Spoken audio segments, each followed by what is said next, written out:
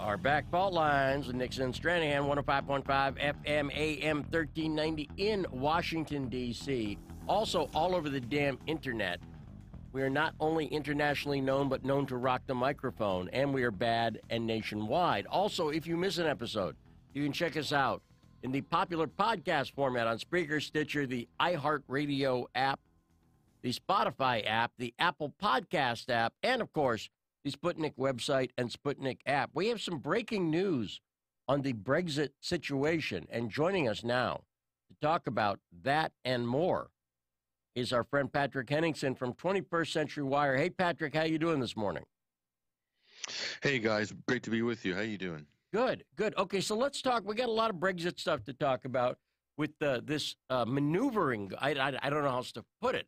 This maneuvering going on. And the breaking news we have right now is that Boris Johnson has now said, because we talked about this, Garland, they're trying to do things to make it harder for him to get the no-deal Brexit through, which is the only, by the way, that's the only deal Brexit they're going to have. Absolutely. It's either the no-deal Brexit or nothing. First off, would you agree with me there, Patrick? That's it, right? No, it's not it, actually. Okay. That's what the press is talking about. This is what the opposition is harping on. But this is predicated on the assumption that Boris Johnson is not going to get a deal from Brussels. And they're going to be meeting the final EU summit on this matter before the scheduled exit of October 31st is the 17th and 18th of October. Now, Boris Johnson could very well go to Brussels, or his team could go to Brussels, and they could get that deal from the EU. Okay, so there can be a deal. That's actually in the provisions of the EU withdrawal bill number 6, which Hillary Benn, who's basically running point right now on the opposition to a no-deal Brexit. This is in the text of the bill, which he's just put out on Twitter just a few minutes ago. And it basically says it does leave the door open for a deal. However, that does put Boris Johnson in the exact same position again that Theresa May was in, where she comes back with a provisional deal and then the House votes it down once again. Now that could happen, and then in fact there would still be a no deal, but that wouldn't be because of Boris Johnson or Brussels. It would be again because of the House of Commons. And by the way, Boris Johnson voted against Theresa May's deal twice as well, I believe. So he's partly guilty for the current situation, along with many other Tory Brexiteers. Okay, so the timeline you're saying is that on October 16th and 17th, they have a meeting in Brussels with the EU set up, right? Now, that's why I would say this is significant breaking news, which is Johnson wants to push the date from the 31st to the 15th, Garland, which is before. Have you seen this, Patrick? Yeah, I haven't seen this yet. No, this must be just breaking now. Yeah. It is breaking. Yeah, it just came out over Sputnik, a trusted news source as far as I'm concerned. Yep. It seems to me, Patrick, too, that when I hear, this talk of, possible other options, when I look at what's happening, it's clear that, the people in England who are opposing Boris Johnson's, Brexit moves want to just stop it, period. The people in Brussels want to just stop it. It seems to me that they are not honest players here. And to me, anything I hear that says, yeah, let's try to do this a different way really means, how can we stall it and stop this thing for good? Should Boris Johnson or anybody who is in favor of Brexit trust any of these people who are claiming to have an alternative option? Am I just cynical, or are these people really just finding creative ways to try to kill it any way they can? There's a lot of different forces at play on this issue now. So I couldn't say one way or the other. What I am telling you is that there is an opposition. There's two different separate camps. This is politics, basically. So, one side wants to oust the other side from power. And if it means that it's going to be done through this Brexit process, deal or no deal, then this is one way to seize power. No doubt about it. There is a power struggle in Westminster right now. Not only that, there's a power struggle in Washington that's brewing as well in the 2020 election coming up. But there's globally a power struggle in terms of who's going to be dictating the economic policy for the world. And I personally look at Brexit as the first move in the fundamental economic restructuring of the post-World War II world order, U.S.-led world order or Anglo-American world order. This is what I think. This is what Brexit signals to me as a fundamental restructuring, economic restructuring going on. And not everybody's on board with it. As you can see, there are opposing camps on both sides of the Atlantic and in Europe. And it seems like it's also caused a big, I'm going to use a British term, Garland, a row. It seems like it's also caused a row with labor, right? Yes. Well, there's a split within labor, and this is one of the problems that labor has as well. For instance, if there was to go to a general election, labor would then have a problem in that they're not completely united behind Jeremy Corbyn as their sort of leader. So you have some fundamental problems there. So because there's not a real viable, cohesive opposition there, this is also, a weak point. A major weak point in not only in the sort of this Brexit back and forth tussle, but also there's no real left. There's no left in Britain. It's definitely neoliberal dominated. Hilary Benn is Tony Benn's son. He's pushing to the front. Likely this would be Tony Blair's pick to be prime minister, basically, if there was a new government formed and they could somehow oust Jeremy Corbyn and get rid of him. The general consensus in a lot of the Labour Party in terms of the parliamentary side is that they need to get rid of Jeremy Corbyn. But he's still popular amongst the Labour membership, especially a lot of the young Labour members. But again, with these defectors from the Conservative side, a lot of them said they could do a temporary government with Jeremy Corbyn as a caretaking prime minister, as it were, national unity government for a few weeks, maybe. Or as Basil Valentine said on our show on Sunday, they probably won't tolerate Corbyn any longer than your average stay at an Airbnb guest. So that remains to be seen. Now, see, as soon as I heard talk of a possible snap election, the two words that popped into my mind was Nigel Farage. And that is in the midst of, this Brexit, debacle, and with Farage, being, Mr. kind of the face of the Brexit people. If they call a snap election, wouldn't you think that Farage's people would, slip into the mix and probably grab a whole lot of power? I don't think so. No? I don't think Okay. so. If you look at the latest polling, they're not even putting the Brexit party into the mix. I mean, there's not that many potential viable candidates. Nigel Farage's power is not in Parliament. Nigel Farage's power is with the people. So in a general election, you would then have Nigel Farage's voters wouldn't be necessarily voting to put Brexit party candidates into Parliament in terms of seats. That doesn't look very likely. They're well represented in the European Parliament, but what they would do is throw their support behind a candidate who's going to deliver a Brexit. And where the bone of contention is between Nigel Farage and, let's say, Boris Johnson's Brexit camp in the Tory party is that under no circumstances would Nigel Farage said he would support the kind of deal that Theresa May presented to the House of Commons, her Brexit deal. And if Boris Johnson is really going to maybe run the clock out and put this deal to everybody and basically saying, look, this is the best deal we're going to get. Again, he's back to square one where Theresa May was. This is the best deal we're going to get. At that point, Farage can go to his mob and say, look, we tried to get this, great Brexit, but we're going to have to settle for Brexit without the exit, or Brexit with a few EU caveats stuck to the deal. Basically, it's either this or we're never going to leave the EU.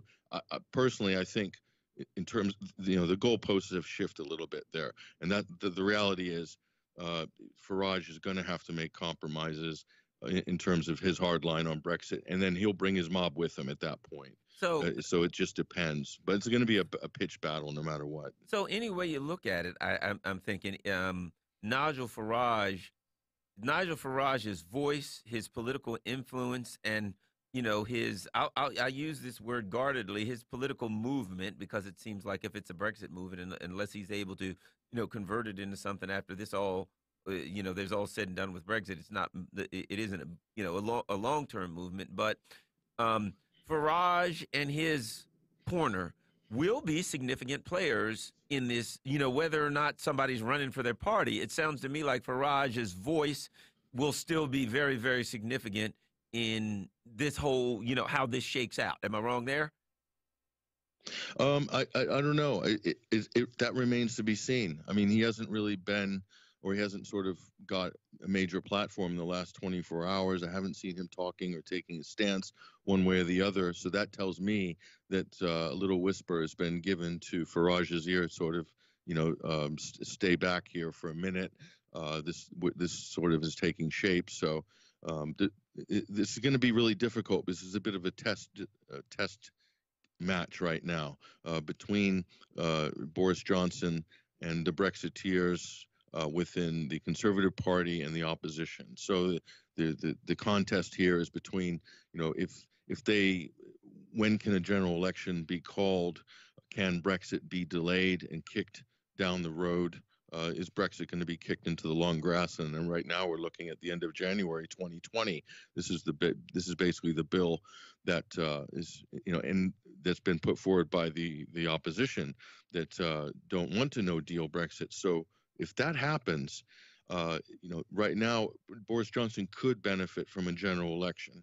He could go to the people and he could say, look, this is about Brexit, and make the general election a referendum on Brexit. Then the Nigel Farages of the world can come to the fore and play a big role in sort of, herding the mob to the exit doors of the EU. Okay, now, if there's no general election, then Boris Johnson, Labour doesn't necessarily want a general election right now. The opposition coalition doesn't necessarily want it because they might not be able to win a general election. It's very close. It's right down the line, but they could lose. If they lose, they're going to lose double, basically. So the alternative is Boris Johnson as a zombie prime minister, no general election. They've kicked Brexit down the road into the long grass. There's no exit from the EU, and this thing just goes on for another year or two or whatever, and anything can happen at that point. So I don't know. I'm not taking anything for granted right now. Okay, so let's say, so pretend it's November, which, by the way, I think a lot of people in England would like to do right now. So pretend it's November, and pretend it's gone through. Somehow the no-deal Brexit or something has gone through. Is there any going back? And what I'm asking about is what seems to me like the post-Brexit scenario is this. Normally what happens is, and we see this in the U.S., for instance, Garland, you remember after the Mueller hearings, you'd figure like, okay, well, that's it. But it's not it, right? The Democrats are still complaining about stuff and still talking about impeachment and everything else.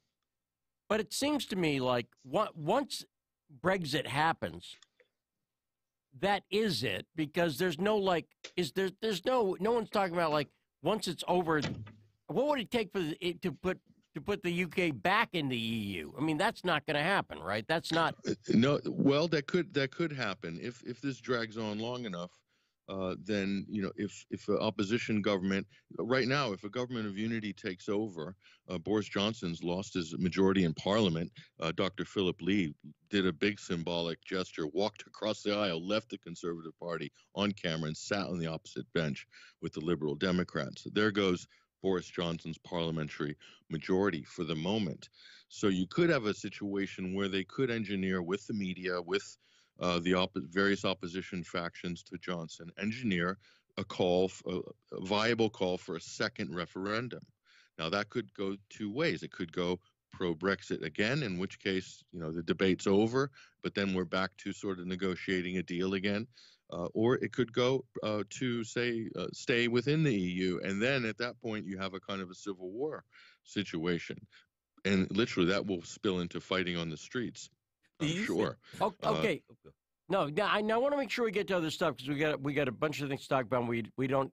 Well, a lot of times we have Patrick on. You know this, Garland, for 2 segments because we got a lot to talk about. But let me talk about the Assange thing. But first, what is the take as we look at the Jeffrey Epstein story? I'm hearing more about Prince Andrew. They announced last week that Prince Andrew would be willing to sit down, but it also came out that the Metropolitan Police did not do a thorough investigation.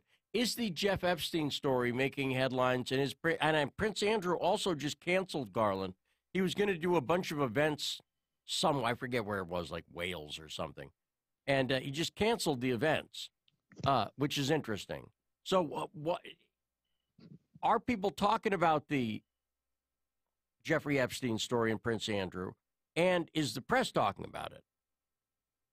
No, answer to both questions is no. It's dead and buried as far as the British press are concerned. In fact, there's going to be room for very little in the news cycle here for probably the next 9 to 10 weeks.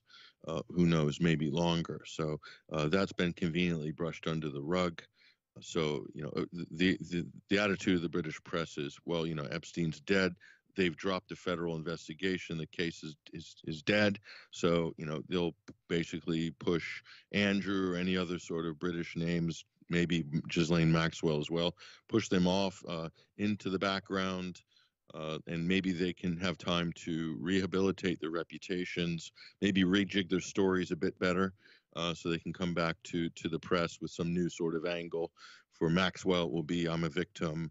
Jeffrey made me do it. He was a monster. I wanted to leave, but I couldn't. You know the gag. And then start attacking the victims, a la Alan Dershowitz, and calling them gold diggers and stuff like that. As far as Prince Andrew goes, it's definitely a stain on the royal reputation, his involvement with Epstein. But already his allies have already come out. There was an article in the Times just on Monday, I believe, and Lady Victoria Harvey, who's a royal of sorts, she's come out and said, oh, Andrew had no idea what was going on. I'm sure he was clueless, et cetera, et cetera. And then the end of the article, the last line in the article was, this is in Murdoch's London Times, it said that Ghislaine Maxwell denies any involvement in any accusations, period. So you can see this is where the mainstream press is going. They're not pushing to further uncover anything or discover anything. No, they're pushing to cover it up and close it up, seal it, and just basically be done with it, and rehabilitate the reputations of any VIPs. That's what the mainstream press are doing. And now we only have a minute left, but now Roger Waters, legendary Roger Waters from Pink Floyd, played "Wish You Were Here" outside the Home Office about Julian Assange, right? Yeah, I was there. I was about 10 feet away from Roger Waters, and John Pilger gave him a brilliant opening introduction, and Assange's brother Gabriel Shipton also spoke in a very moving address by the brother of Julian Assange. There was a couple thousand people there. It was amazing, right in the footsteps of the Home Office there, as he serenaded the Home Secretary in demanding the release in the end of the persecution of WikiLeaks founder Julian Assange. It was historic, and there was no coverage, zero coverage in the British press, print or broadcast, and zero in U.S. press, print or broadcast. Isn't that amazing, considering the stature of Waters? Yeah. And of Julian Assange, considering the stature there, too. Hey, 21 Wire on Twitter is where to find Patrick Henningsen. Also, 21st Century Wire is his website. He's also on the UK Column, which is he's got a podcast. He's got a lot of stuff going on. Patrick Henningsen, always great to have you with us. We got more coming up. Fault Lines with Nixon and Stranahan.